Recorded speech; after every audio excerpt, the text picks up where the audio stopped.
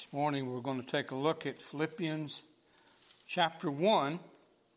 I'm taking the title for the message from verse 6, and we'll just mainly deal with verse 6. Philippians chapter 1, verse 6. Being confident, absolutely sure, confident of this very thing, that He, and we know this is God, who had begun a good work in you, will get it done.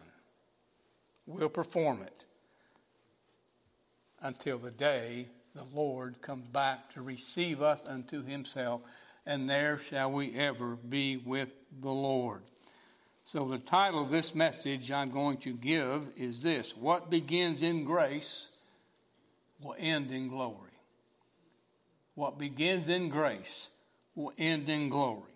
The Lord Jesus Christ will give His people all grace now, more grace, exceeding and abundant grace, which is eternal salvation, and then eternal glory forever. Remember John chapter 1, of His fullness have we all received grace for grace.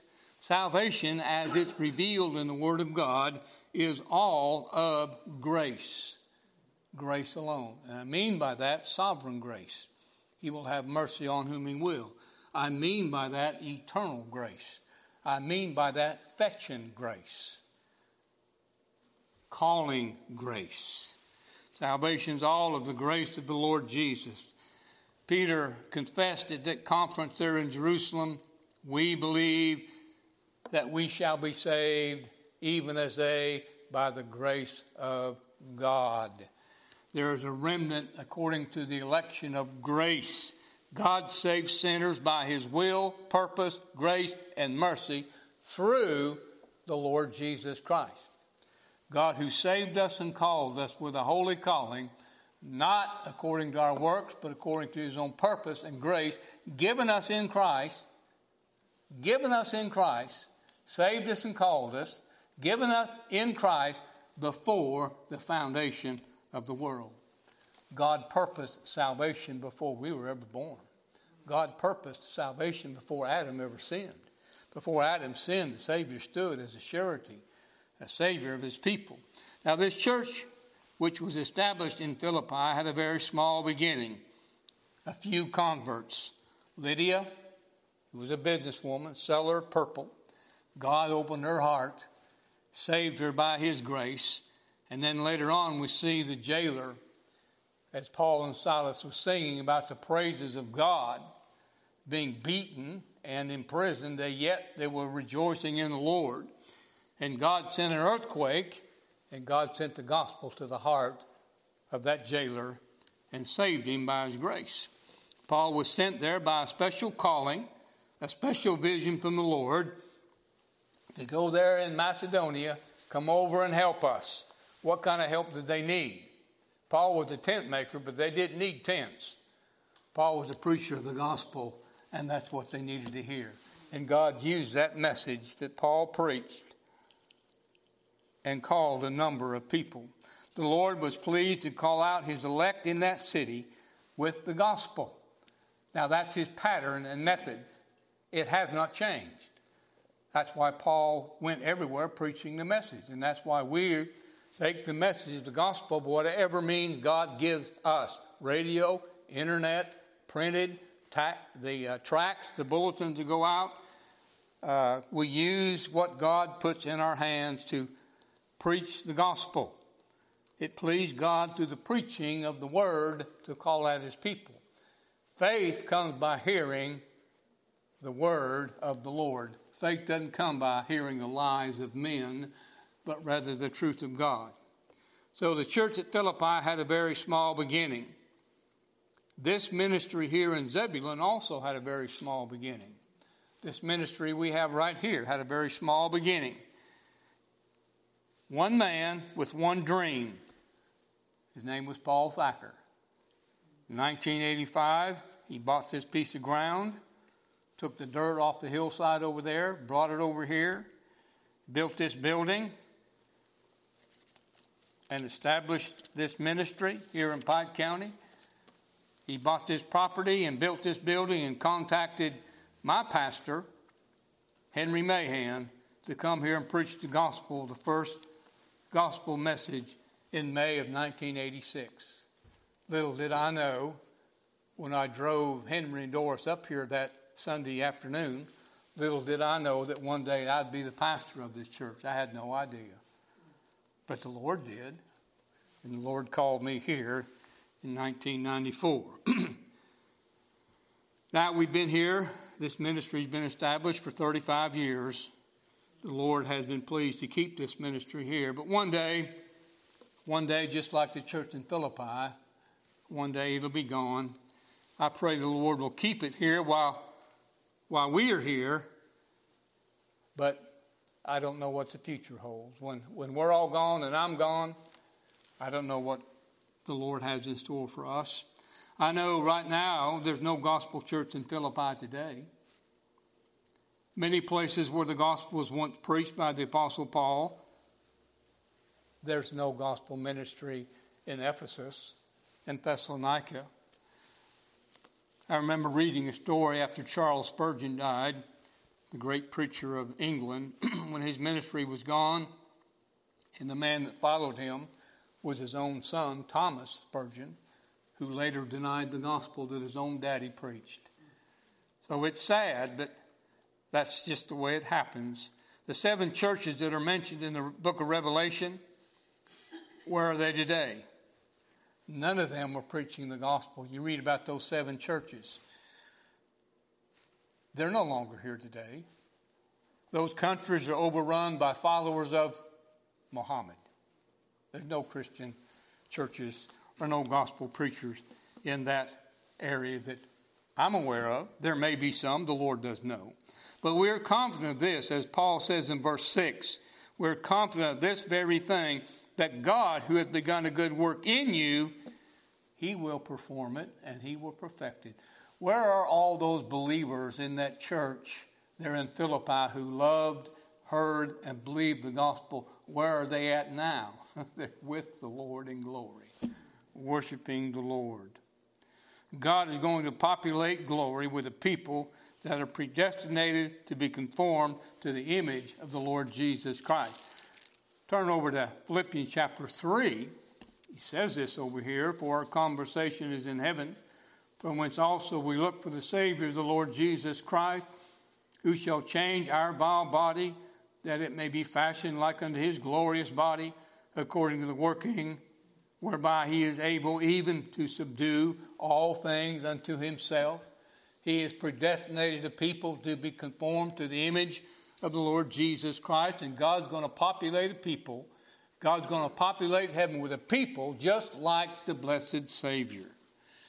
Remember what happened to Paul and Silas at Philippi when they preached the gospel there. They were falsely accused, tied to a post, beaten, and thrown in prison. Doesn't sound like the Lord is blessing Paul's ministry.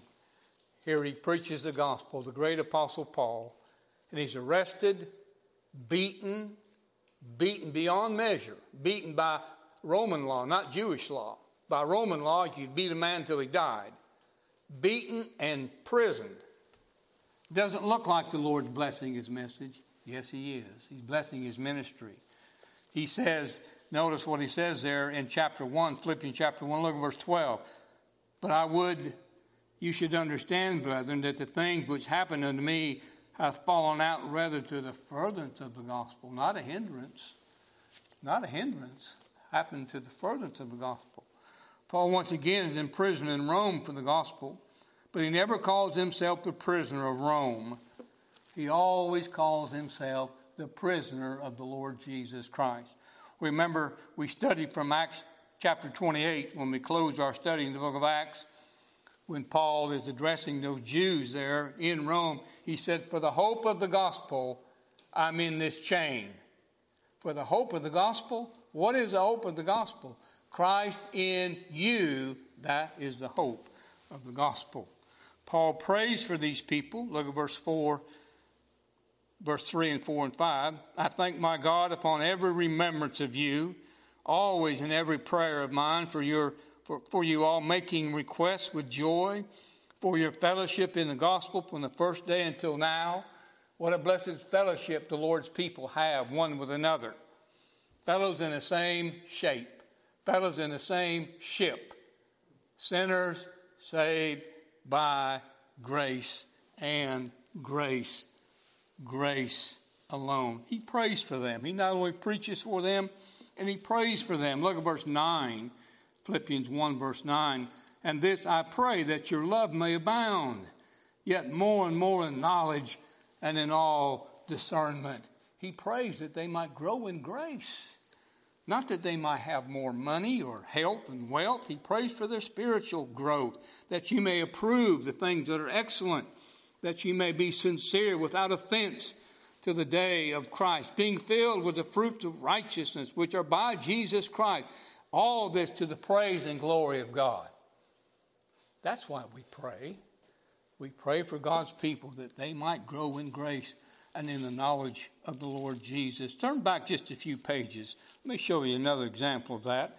In Ephesians chapter 3, verse 14, he says, For this cause I bow my knees unto the Father of our Lord Jesus Christ, of whom the whole family in heaven and earth is named, that he would grant you, according to the riches of his glory, to be strengthened with might by his Spirit in the inner man, that Christ may dwell in your hearts by faith, that you may be rooted and grounded in love, may be able to comprehend with all the saints what is the breadth, the length, the depth, the height, and to know the love of Christ, which passeth knowledge, that you might be filled with all the fullness of God.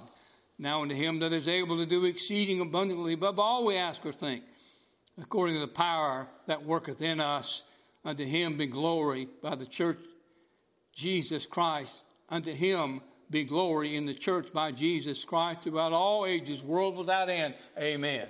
So when we pray for things, spiritual blessings in the Lord Jesus, that we might grow in grace and in the knowledge of Christ. That brings us to verse 6. Here's where we want to camp for a few moments this morning. Philippians chapter 1, verse 6. Being confident of this very thing, that God who has begun this work of grace in you, this good work in you, will perfect it, perform it, finish it, until the day the blessed Savior returns. Paul's confidence and persuasion of their salvation didn't rest upon the sinner's will, doing their part or performing their part, but rather his confidence rested upon the sovereign will of God, the doing and dying and performance of the Lord Jesus Christ for us, in our room, in our stead, as our surety, Savior, and substitute. Psalm 57 says this, I will cry unto God Most High, unto God that performeth all things for me. Now, I love that. He does what? He performed all things for me. Salvations of the Lord. He shall send from heaven and save me. And that's exactly what he did. Turn back to Galatians, the book of Galatians chapter 4. Galatians chapter 4. This is another one of those letters that Paul wrote while in prison.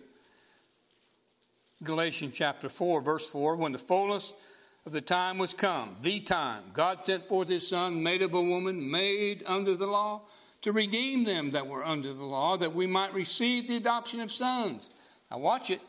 And because you are sons, God has sent forth the Spirit of his Son into your heart, crying, Abba, Father, Father, Father. Wherefore thou art no more a servant, but a son, and if a son, an heir of God through the Lord Jesus Christ.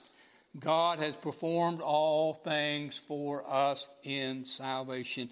Christ is our kinsman redeemer. You remember our study from the book of Ruth, how Boaz was the near kin to Naomi.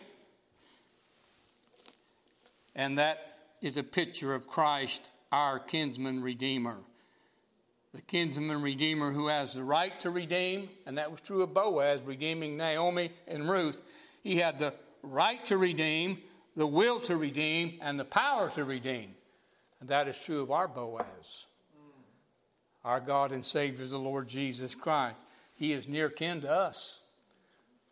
The Word was made flesh and dwelt among us. He has the right to redeem. He's the sovereign Lord. He'll have mercy on whom He will.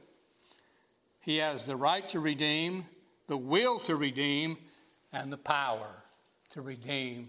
Aren't you glad He's our Redeemer? He's a strong Savior who has all power to save. We are confident and fully convinced that we should have no confidence anywhere but in Christ. You remember, turn to chapter 3, Philippians 3, verse 3. For we are the true circumcision, the true Israel, which worship God in the Spirit, rejoice in Christ Jesus, and we have no confidence in the flesh. None whatsoever. Matter of fact, we count all things dung that we might win Christ and be found in Him. We are confident and fully convinced that Christ is everything in salvation. We are persuaded beyond all measure that salvation is of the Lord, all of His grace. Our confidence flows out from the confidence in our great God and Savior who cannot fail, whose purpose will be done, who cannot be frustrated. That's our confidence. It's not in us. I don't want you to have any confidence in me. I want you to look to Christ. I'm a sinner. I'm a sinner just like you. Weak and frail, wicked, a sinner saved by grace. Don't have confidence in me. Don't have faith in me, in Christ. I point you to Him. Look unto Him and be saved. Look unto Him. He's the able Savior. He's able to save to the uttermost all that come to God by Him. He's able to save them, those covenant people. Now, let's look at verse 4. 4 things I want to see here in verse 4. I want you to see these with me. First thing is this: whose work it is to accomplish salvation. Being confident of this very thing, that He who hath begun the good work. Now, whose work is it? Whose work is it? It's God's work. Clearly, here in this scripture and all through the Word of God, salvation is described as a work of God, not according to our works, but according to His mercy. He saved us. By our deeds and by the deeds of the flesh, by the deeds of the law, shall no flesh be justified. Salvation begins with God and ends with God. He's the Alpha, He's the Omega. He's the first, He's the last. Everything in between. He's everything in salvation. We're confident of this very thing, that God, who hath begun the work, He'll get the job done. So we say, as we often have said over the years, salvation is of the Lord. Salvation is because God is. Salvation is of the Lord because it originates with Him. And salvation is of the Lord's doing. We had that outline on the radio this morning. And that was a rerun, but it was a message worth hearing again and again and again. Salvation is of the Lord in its origination. God planned and purposed it from all eternity. He's the Lamb slain from the foundation of the world. Salvation is of the Lord in its execution. We studied that last week. Isaiah 53:10. It pleased the Lord to bruise Him in our room and in our stead. Salvation is of the Lord in its application. When will a sinner be saved? When it pleases God to reveal Him to our heart. Salvation is of the Lord in its sustaining power. We're kept by the power of God. And salvation is of the Lord in its ultimate perfection. We are predestinated to be conformed to the image of the Lord Jesus Christ. Now, for a man to say that he does not believe in predestination, he's saying that he does not believe in the Word of God. Because the truth of God, God says that He predestinated a people to be conformed to the image of Christ. Not once, not twice, not 3, 4 times. Twice in Ephesians, and then in the book of Romans. You had Ephesians chapter 1 there right close to you. Turn back a few pages. Ephesians 1, verse 3. Blessed be the God and Father of our Lord Jesus Christ, who has blessed us with all spiritual blessing in heavenly places in Christ, according as he had chosen us in him before the foundation of the world, that we should be holy, without blame before him in love, having predestinated us unto the adoption of children by Jesus Christ, according to the good pleasure of his will, to the praise of the glory of his grace, wherein he hath made us accepted in the beloved. Look at verse 11, Ephesians 1, verse 11, in whom also we have obtained an inheritance. We have obtained an inheritance, being predestinated according to the purpose of him who worketh all things after the counsel of his own will, that we should be to the praise of his glory, who first trusted Christ. So, you can't call yourself a believer and believe not the biblical view of what predestination teaches.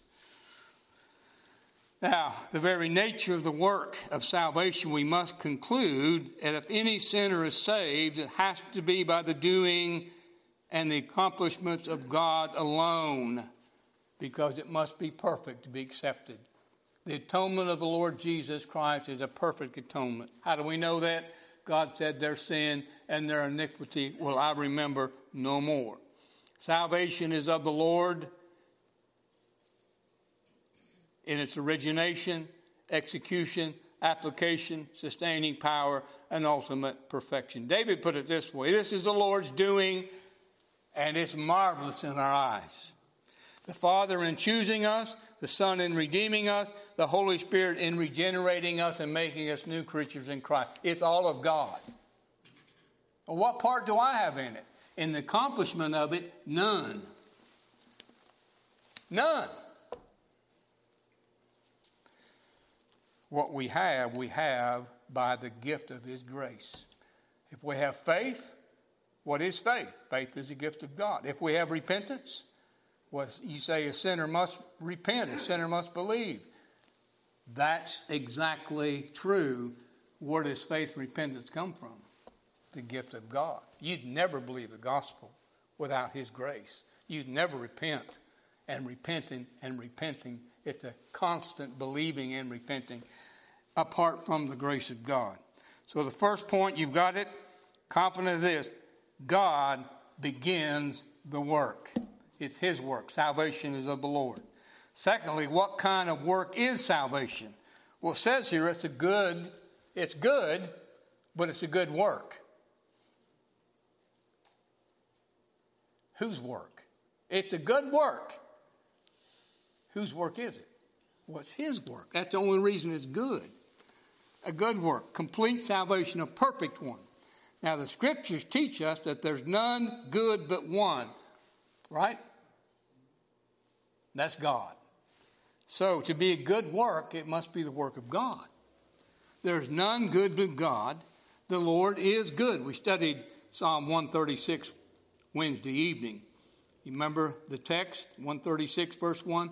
Oh, give thanks to the Lord, for the Lord is good. Everything he does is good. Everything he does is right. All the Lord Jesus accomplished for us is good, pleasant, satisfying, and acceptable to God. The atonement of the Lord Jesus Christ. Now, I'm going to shock you here. The atonement of the Lord Jesus Christ is not offered to men. It's God's sacrifice for sin. The atonement of the Lord Jesus Christ satisfied God. That's the important thing. That's the only thing. The Lord Jesus Christ satisfied God for us, and we're only accepted in the beloved. It has to be perfect to be accepted. The Lord Jesus Christ came to do the redemptive will of God, accomplishing the work of salvation. He accomplished the work. Now remember, when he was very young, his parents, Joseph and Mary, Joseph being his stepfather, foster father, God is his father. But when they went to observe the Jewish law, when the Lord was in the flesh, just 12 years old, and they completed their business in Jerusalem and headed back to Galilee. Well, 2 or 3 days later, they found out, well, where is Jesus? and he was nowhere to be found. They went back to town and found him sitting with the doctors and lawyers and confounding them. And the Lord said, don't you know I must be about my Father's business? He came to do the redemptive will of God, and it was the redemptive work that the Father had given to him to accomplish. Now, I've showed you this before, but let's review again. Turn back to John chapter 4. I'm saying that the work he did was a good work, and it was a good work accomplished on our salvation because he's nothing but good. It's the work that he did for us. John chapter 4, verse 34. My meat is to do the will of him that sent me and to finish his work. See, it's a work that he did for us. That makes salvation by grace unto us. Now another reference, turn to John 5:36.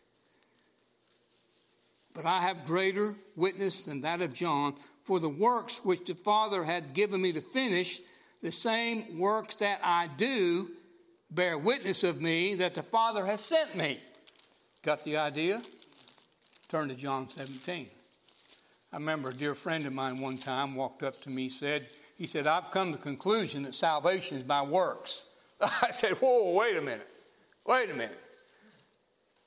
He said, yeah, salvation's all of work his, not mine. And that's true. Look at John 17. The Lord's Prayer here in John 17. Verse 4 said, I've glorified thee on the earth. I've finished the work you gave me to do. Salvation is a work that he accomplished for us. It's his doing. So turn to John 19, verse 30. He came to do the redemptive will of God, the work of God, working out salvation for us. You remember one of the last things the Lord said upon the tree, John 19, verse 30. You see it there? When Jesus, therefore, has received the vinegar, he said, it's finished. Bowed his head and gave up the ghost. What's finished? The redemptive work the Father gave him as the surety of the covenant. Satisfied the law, satisfied justice, redeemed his people, and did all that to the glory of God, to the will of God, to the praise of the glory of his grace alone. Christ did a good work for us as the surety and mediator. He put away all our sin by the sacrifice of himself, redeemed us from the curse of the law. He was raised from the dead to justify us. He brought in and established eternal justifying righteousness for us, freely gives that unto us. I like that word freely. He that spared not his own son, but delivered him up for us all, how shall he not with him also freely give us all things? Justified freely by his grace in the Lord Jesus Christ. I've jotted this down, 1 Corinthians 2, verse 12. Now, we've received not the spirit of the world, but the Spirit which is of God, that we might know the things that are freely given to us of God. Salvation is a free gift of God. It cost him everything that it might be free to us, that it might be by the grace of God alone. Now here's the third thing. God, who begins the work of salvation, he's done this work for us. He will complete it. He will finish it. This good work of salvation is not only for us, but look what it says there, being confident of this very thing, that God who hath begun a good work in you. You see that? In you. He will perform it. He will perfect it. In you. Christ in you is the hope of glory. Turn one page, Philippians 2, verse 13. Philippians 2, verse 13. For it is God which worketh in you, both to will and to do of his good pleasure.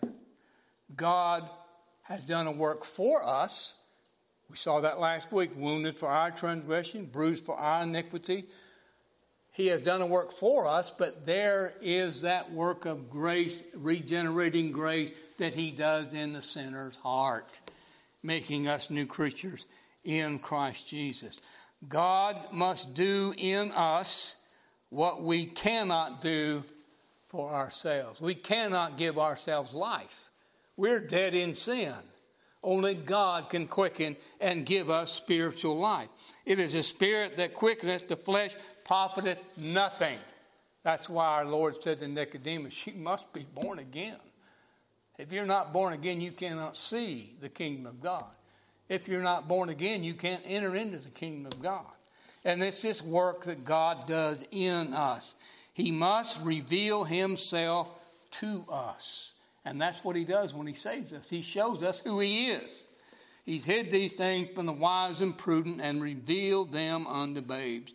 When it pleases God, he reveals his Son in us. So he must reveal himself unto us, and this is what he does in us. He must give us saving faith to believe, the faith of God's elect.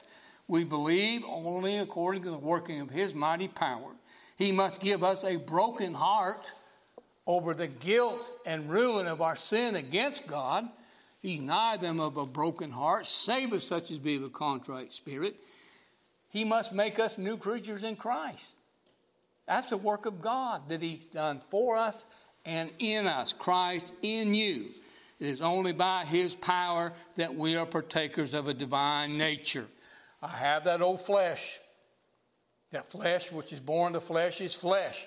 But thank God, by regenerating mercy, regenerating grace, we are new creatures in Christ Jesus, partakers of a divine nature. Now, here's the last thing is this. Mark it down. Write it in stone. All that God has started and has begun, he will accomplish and finish to his own satisfaction. He begun this work, good work in you, will perform it, perfect it, finish it, complete it. When the Lord comes back, we'll be one with him. He will finish it and complete it. In him dwells all the fullness of the Godhead bodily, and in Christ we stand complete. Whatsoever God doeth, it shall be forever. Nothing can be put to it, nor anything taken from it. God does it that men should fear him. Now, there are some people in religious circles who believe that God saves sinners, or they say a sinner can be saved, and then by circumstances or different things that he can lose his salvation. My friend, that's not what this book teaches. Those whom God saves by his grace, he gives them eternal life. And he said they will never perish. He gives us eternal life. None for whom Christ died can be lost. We are kept by his power. We're sealed with God the Holy Spirit until the day of redemption. Our Lord said in John 10, my sheep, they hear me. I know them, they follow me, and I give unto them temporary life as long as they hold out. That's not what he said. He said, I give them eternal life, and they shall never perish. Neither can any pluck them out of my Father's hand. I and my Father are one. We are eternally secured in the Lord Jesus Christ. He will perfect it, perform it, finish it until we're taken to glory. Christ will present us to the Father, perfect, complete, in the day when the Lord comes back. He's able to keep us from falling and to present us faultless before the presence of his glory with exceeding joy. Look at verse 6 again. Being confident of this very thing, that God who hath begun a good work in you will perform it, perfect it, finish it, until the day the Lord comes back to take us home to glory. I'm confident. How about you? I thought about this. What if God has started, what if the work God has started, what if it's not completed? What if it's not finished? What if God's work that he has started, what if it's not completed? What if it's not finished? What does it say of his promise? That he gives them eternal life. What does it say of his power? He said he has all power to save. If God's not able to finish what he has started, what does it say of his love? He said he's loved us with an everlasting love. Can we fall out of love? No. What does it say of his purpose if his promise is not completed? What does it say of his atonement? What does it say of his intercession? Thank God, that which begins in grace will end in glory. All grace now and forever. What he says is so. I'm confident. I pray that God will make you confident as well. And you can say with the Apostle Paul, thanks be unto God for the unspeakable gift of God. Thanks be unto God who has given us the victory through our Lord Jesus Christ. Is that a good verse?